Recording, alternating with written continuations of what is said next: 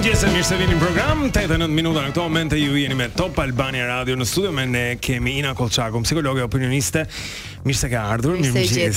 Kënaqësi që të kemi këtu dhe ndjes që të kemi zgjuar kaq herët, e di që s'është çaj duke bërë zakonisht tani. Si po jam gjithmonë në gjumë në këtë orë. Dhe po siç po i thosha edhe më përpara Vilmos, nuk mërzitem fare që nuk më ftonin. Nuk më ngel fare hatri, se dua të ftonin. Ne i kërkojmë falje të gjithë të ftuarve që ishin ndjes. Mund ta keni parë të dashur dëgjues në lajmet se historia e këtij Jeffrey Epstein rikthehet sërish tani me emra shumë të bujshëm të personaliteteve politike, botërore, të shkencës, të artit, kinematografisë, njerëz të fuqishëm, kryesisht burra të fuqishëm, cilët nga sa duket janë miq të tij të një rrethi dhune seksuale, abuzimi me vajza të mitura në një nivel të përbindshëm, gjë që ka habitur shumë kënda, është një histori që ka pushtuar të gjithë mediat botërore për shkak se ka shumë skandal brenda, është një nga këto historitë po themi që ti e shtrydhe dhe del një gjë e zezë atje po pafund edhe. Dhe ka nisur nga dëshmia e vajzës së një lordi britanik. Pra, fillimisht ishte një vajzë në Florida, një që pikturonte. Po themi, nga që kjo ishte vajza e një lordi, mori po themi arriti deri aty. Gjithsesi si është vajza e një njeriu të rëndësishëm, kështu që kjo bëri buj akoma më të madhe. U shtuan shumë raste derisa kërciti pastaj dhe nuk kishte ku shkonte më. Po gjithsesi Ina, çfarë ka bërë ty më shumë përshtypje në tërë këtë histori? E para, faleminderit që më zgjoni për të folur për pedofilin. Se hap syt në mëngjes dhe të çështja është. Dosja është shumë e qartë, paktën profili që ka Epstein është shumë i qartë që është ai një pedofili preferencial. Në fakt janë disa terma që në Shqipëri nuk është se përdoren shumë. Do ta sqaroj si tok fjalësh me të drejtën, po. Unë domethënë kam bër bachelor në psikologji që në 2018 që kam mbyllur, kam bë psikologji klinike etj dhe nuk e kemi diskutuar si term, këto janë më të zhvilluara në Amerikë, në to lloj ndarjesh. Dhe një pedofil preferencial zakonisht ka shumë të qartë moshën e viktimës, le të themi, gjinin dhe nuk paradel. Dhe në gjithë profilin e Epstein ne shohim që profili është vajza 13 deri në 16 vjeçare, edhe më të vogla, vajza. Jo, në rastin e tij me ça lexova me gjithë informacionin që mora, 13 deri në 16 ishte kufizimi dhe kishte një preferencë për moshën 14 vjeçare që ishte edhe shumica. Ajo që më bëri më shumë përshtypje ishte fakti që pasi u la i lirë herën e parë, numri viktimave të tjera të shtuara ishte 80. Pra, shteti amerikan, mbasi nuk bëri punën e tij, dënoi dhe 80 viktima të tjera që të priste një tifat që i priti vajzat më përpara. Pra, nëse do të kemi një fajtor të vërtet zakonisht janë të gjitha strukturat që nuk marrin jo vetëm për njerëzit e pasur, sidomos për njerëzit e pasur që s'para merret asnjëherë mas, por për të gjithë njerëzit pedofilia zakonisht duke qenë se nuk është një sëmundje, nuk konsiderohet sëmundje. Pra është një çrregullim që ti lind me të dhe ti nuk mund ta trajtosh. Dhe nëse ti bën seanca psikologjike, vetëm zgjidhje që kanë, për shembull në Amerikë shkojnë dhe regjistrohen si pedofila dhe marrin disa ilaçe që shkaktojnë impotencën dhe mundojnë që të jenë në disa lagje ku nuk ka fëmijë dhe ti dihet që në këtë lagje janë pedofilat e regjistruar që janë dorëzuar vetë që un jam pedofil. Zakonisht nuk kam dëgjuar një vend tjetër të botës që të ndodhi të funksionoj. Personalisht kam bërë një fushat dhe ne jemi munduar bashkë me dhe Mirgitin dhe Altinin që merren me linjën e këshillimit që të mund të fusim fuqi një ligj kastrimi, duket pak kështu si agresive, por në fakt po duket dhe i nevojshëm një kohësisht. Por të gjitha rastet e pedofilisë që ne kemi ndjekur në Shqipëri kanë qenë dhe raste vrasje, pra ka qenë për dhunim i djemve dhe vajzave, si duhet të themi që rastet e djemve janë thuajse të barabarta me të vajzave, por nuk ka një denoncim, sepse është shumë e vështirë për të goditur dhe nga familja dhe nga djali që po përdhunohet. Dhe ligjet zakonisht e lënë të lirë një pedofili sepse praktikisht nuk ka faj në thonjza për atë që po ndodh, ndërkohë që ka një lloj faji sepse ti duhet të jesh i përgjegjësuar që kjo gjëja dëmton, kjo gjëja që mënyra se ti funksionon pra ti nuk e faj për ndjesinë deri në një sens sepse ti kështu ke lindur, qose do arrim të flasim për të drejtat e njeriut dhe gjithë aktivistët e drejtave të njeriut që janë kundër kastrimit, kundër dënimit me vdekje etj, por ti je i ndërgjegjësuar mjaftueshëm që ti nuk mund të bësh seks me një 3 vjeçar ose me një 14 vjeçar. Një tjetër gjë që bën përshtypje dhe pse ligjet nuk janë aq të repta, do dalë te njerëzit e pasur, por në përgjithësi kur për moshën 14, 15, 16 vjeçare, sa që janë për shembull ose tronditja masive në publik, sa që janë për një 3 vjeçar, 4 vjeçar, 5 vjeçar, ndodh sepse ne përkrahim pedofilin në një mënyrë apo në një tjetër, të paktën në Shqipëri po, të cilat vajza që premtohen në Djep, vajza që lejohen të martohen 14, 15, 16. Ka shumë, madje shumë nga ne, brezi jon ka prindër që janë martuar 14 vjeç, 15 vjeç, dhe është totalisht normale. Jam dakord, vetëm që duhet të bëj këtë ndërhyrje aty, që sepse kur flasim për pedofilin, pastaj është domethënë ishte tradita ishte e tillë 14 vjeç, edhe djem kanë qenë të vegjël. Më kupton, domethënë nuk ishte 14 dhe 14 nuk është pedofili. Unë po flas për raste që janë 14 dhe majoret. E kuptoj, edhe është e tmerrshme. Edhe kemi qenë gjithmonë kundër kësaj si koncept, por ne praktikisht ishte kulturore. Më kupton? Nuk ishte zhvilluar shoqëria. Dhe ideja që ne si kulturë ne mbështesim pedofilin. Pra e kemi mbështetur gjatë gjithë kohës. Edhe se kemi parë ashtu, ka qenë normalizuar si. Dhe të imagjino një burr i pasur me një 14 me 15 vjeçare që njerëzit paragjykojnë dhe thonë vetu vesh ashtu, shikoj sa e ka gjoksin, si e ka nxjerr gjoksin e tjerë, se si mundet të gjithë maskilizmi, mizogjenia që është në gjithë strukturat, jo vetë në polici, në gjykatë etj, se sa të pafajshëm mendojnë ato vërtet brenda vetes tyre që ky njeri i cili është një pedofil, sigurisht, duhet të mund të ndihet. Pra ajo e kërkoi vetë, ajo është territor mjaftueshëm, shikoj çfarë trupi ka, por nuk duket si 14, nuk duket si 15. Apo komentet që kanë bërë njerëzit në raste të tilla, pra kur kemi patur dhunim dhe përdhunim të minorenëve, aktualitetit publikut ka qenë një farë përkrahje, sepse kanë gjykuar dhe dënuar viktimën në këtë rast.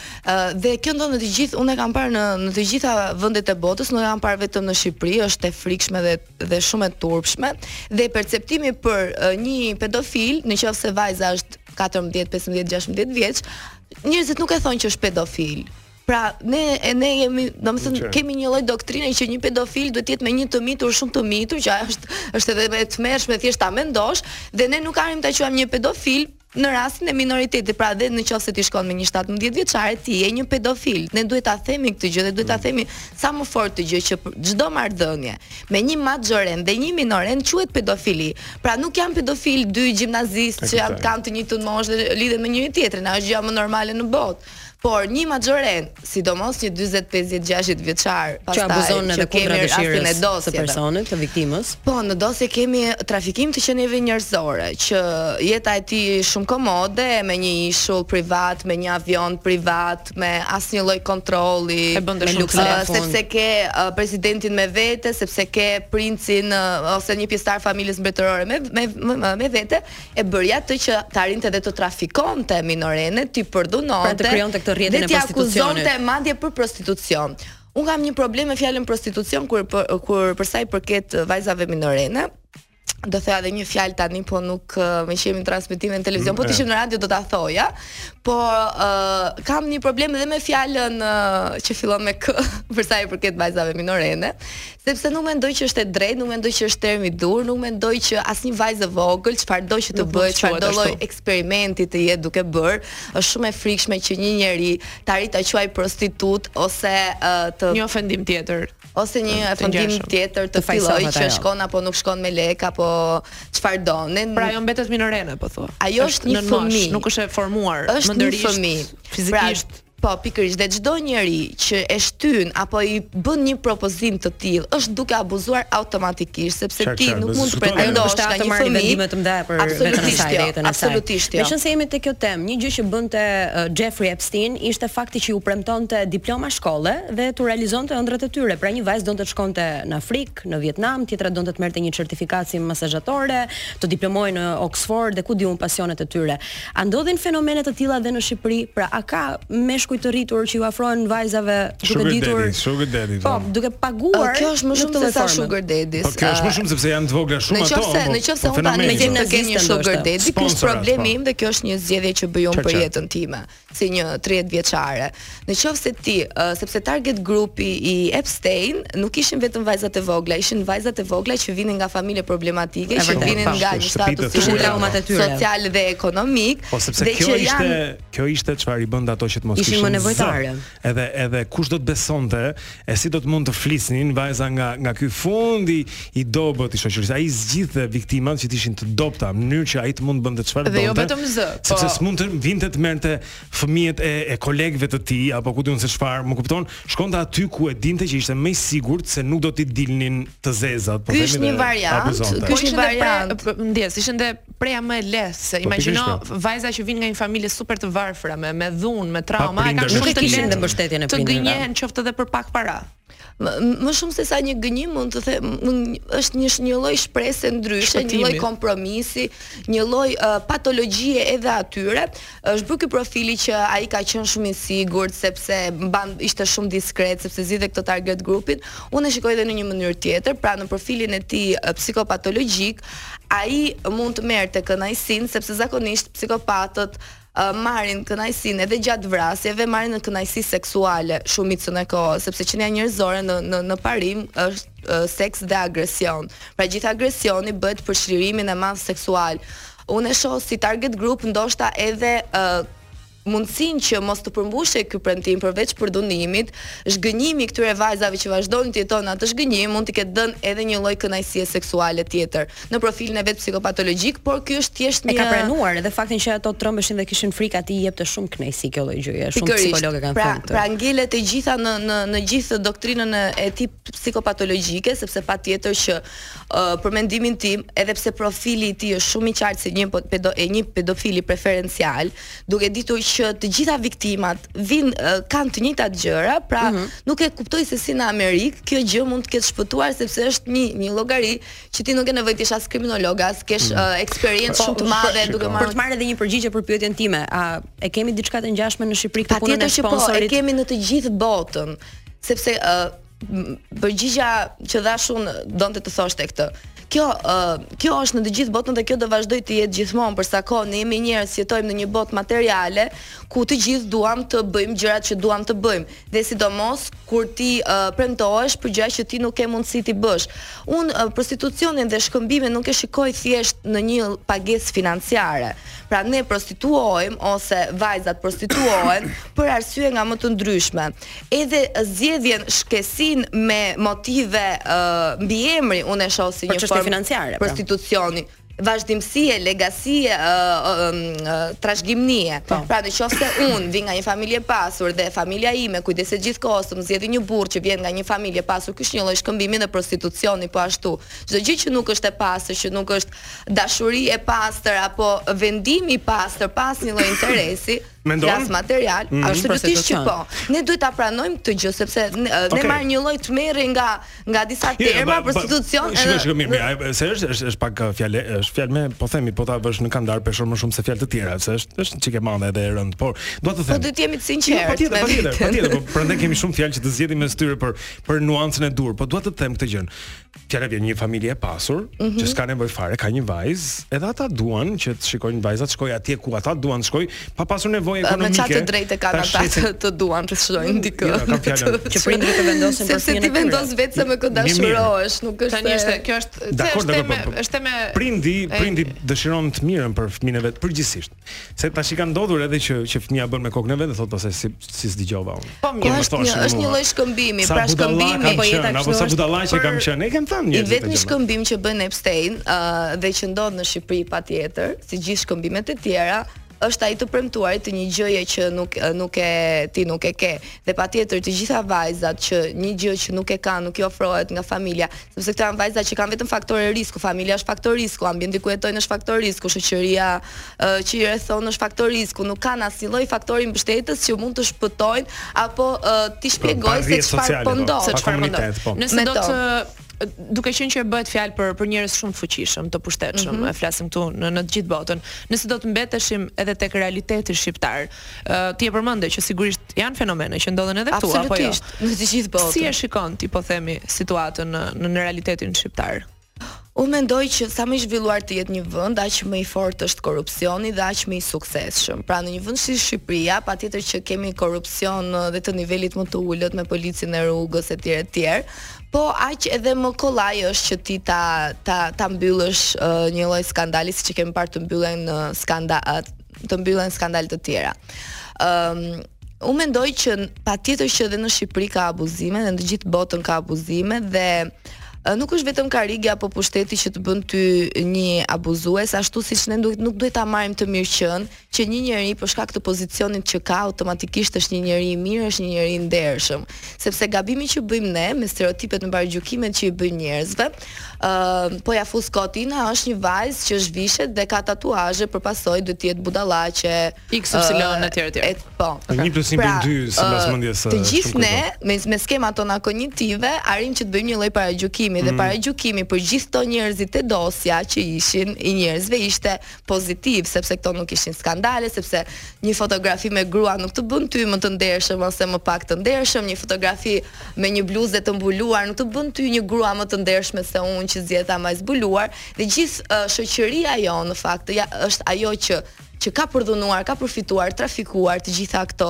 vajza të mintura, sepse çdo njeri, dhe prandaj përmenda policinë dhe rrethin gjyqësor më përpara, ato kanë ndjek të njëjtën vi logjike që zakonisht random ndjek ti, unë dhe të gjithë ne. Sepse parimisht prandaj dhe punojnë gjithë agjencitë e marketingut për ndërtuar një profil që ne ta ham ashtu dhe mos ta vendojmë shumë gjatë. Kur shikoj dokumentarin e Epstein, këtë Dirty Money që përmend pak më herët, më kujtohet momenti sepse është e regjistruar në kaset kur nëna e vajzës, këtu fillon gjithçka, pra është vajzë 14 vjeçare, nëna e cilës telefonon policinë në Florida, në West Palm Beach. Dhe ti shikon që nga momenti që ajo flet me policën, me oficeren që i ngre telefonin, se sa seriozisht ata e marrin çështjen. Që në momentin e parë thotë do vish këtu, thotë na dhajon shpejt me gocën për një deponim. Flasim me agentin. Dhe që aty me rrugë dhe u desh kohë e gjatë sigurisht, po ishte një tullë e parë e hequr nga kështjella e këtij që sot vari veten, domethënë është vdiq në burg aty në Manhattan bashkë me atë gjën. Dhe unë dyshoj edhe fatkeqësisht mendoj që nuk kemi atë standard këtu. Me kur dikush shkon këtu që të ankohet ende përballet me shumë paragjykime, thoni. Varet se kush është mbrapa telefonit.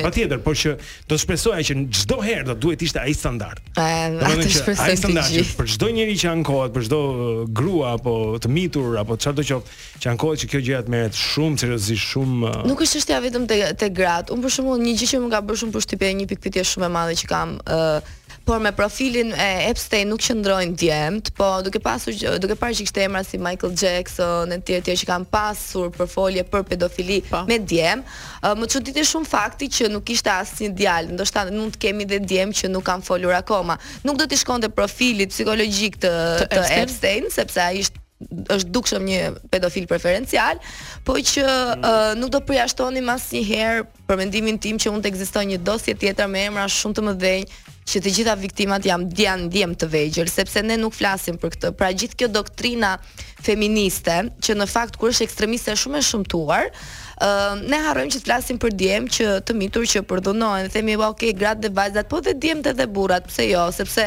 rastet e dhunës, rastet e përdhunimeve nuk kanë më një gjini.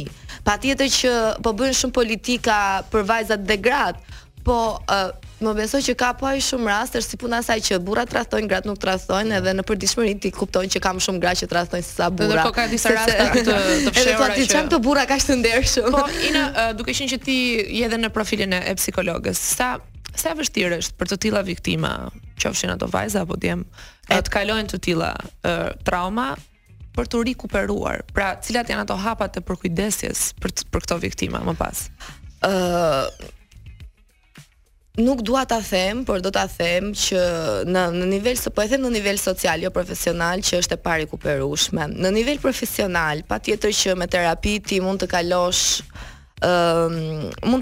gjithë ndjesin traumën, mund të kalosh momente shumë të vështira, mund të pranosh, fillon të pranosh, mund të falësh dhunuesin tënd, mund të falësh veten, mund të falësh shoqërinë, sepse ti ke shumë ndjenja faje, ndjenja turpi, Nuk është se ndodh ka vetëm një ndjesi dhe viktima kalon në shumë faza dhe shumë gjëra ti mund t'i rikuperosh, por unë mendoj që dhe jam e bindur që është një ngjarje që shënjon të gjithë jetën, që sado ti mund të punosh me atë, sado mund të zhvillohesh dhe të edukohesh.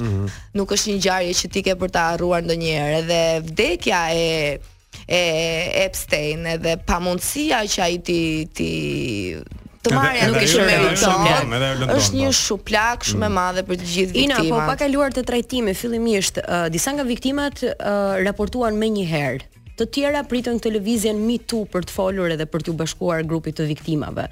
Në Shqipëri si ndodh? E kanë të thjesht të flasin për tema të tilla? Jo, absolutisht jo. Mendoj që e mbajnë për edhe më e vështirë. Dini në një rast që ka folur? Publikisht? E para publikisht jo, po ndoshta edhe në rrethë shoqërore. Kemi pasur raste publike që kanë mbuluar fytyra dhe mirë kanë bërë se s'ka nevojë.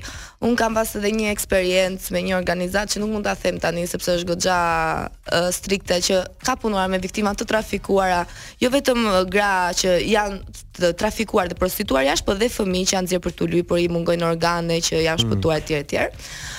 Po të flasësh kur përfshihen njerëz të fuqishëm. Pra ne nuk kemi raste këtu. Pra këtu e kisha për që të përmendet Epstein hyn apo po të kesh zë për njëri që është në pushtet ose që ka qenë i pushtetshëm dhe ti e ke guximin ta bësh.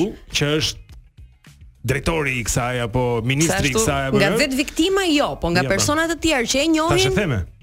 Jo tash e theme, burime të besueshme pra. Po. Se nuk thon për mua që këtë. Ajo forcë, po themi edhe mendore, edhe kurajo. Që ti dalësh të thuash po, mua më kanë abuzuar, apo mua më kanë kërkuar të më abuzojnë, apo mua më kanë kërkuar favore fizike etj. Ky apo kjo, apo ky apo ai tjetri me emër këtu. Sepse duket sikur në realitetin tonë nuk janë të pranishme këto gjëra. Nuk që dikush të bie terror e ta bëj këtë, sepse e dim se çfarë do ndodhte. Domethënë gjasat janë që mund të vijë në një etiket mbi të, edhe mbyllej shumë shpejt gjëja se ajo kërkon që ti një lëvizje. Apo jo? Po, para dhe pushteti mund të blejë çdo gjë, prandaj gjithë luftojnë për të bërë para, që të kemi më shumë aksese, por jo për të përdhunuar vajza të mitura. Një viktime përdhunuar e trafikuar. Gjë e parë që duhet që të zgjidhim me veten e saj është e përdhunuan apo jo. Pra, ndjesia e parë është që shfaq i saj, ndjesia e parë është që mbase nuk ishte një përdhunim, ndjesia e parë është mos provokova. Pra, është më vështirë që një viktim përdhunimi me një njeri me fuqi apo pa fuqi. Kuptoj eksaktësisht çka ka ndodhur. E para njëherë ta ketë qartë për veten e saj çka ka ndodhur, e dyta të flasi për këtë gjë. Kushtoi këtë dhe pushtetin absolut që në të vërtetë Amerika ka dhe korrupsioni që në të vërtetë Amerika ka përveç gjithë fasadës së të drejtave të njeriu që për mua është shteti që i shkel më shumë me gjithë rastet që kam ndjekur. Sorry, shasa vjen në lehtë. Komendonsor nga ambasada po. Por kjo është e vërtetë. Atëherë bën edhe më të vështirë. Prandaj dhe unë mendoj që korrupsioni është më i madh në Amerikë se sa në Shqipëri. Pra nëse në Shqipëri po mund të dilnin disa vajza të flisnin për një ministër, donin do ta bënim kokë turku patjetër, sepse është një vend shumë i vogël.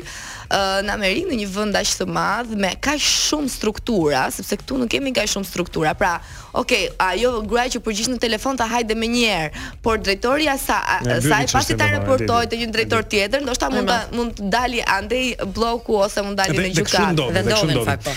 Tek shumë ndodhi sepse sot ne kemi një person që u var, e dashura e tij që është në burg tani dhe gjithë të tjerët janë duke shijuar jetën, se ai këto festat nuk i bënte vetëm, kishte shumë miq atje që i kanë bërë këto krime, po i quajmë edhe që nuk lejohet as përmendet se kush janë eksaktësisht me si dorën emra. Kam dëgjuar gjithmonë me që ishim te tash e themet për festa shumë të frikshme që ndodhin edhe në Shqipëri.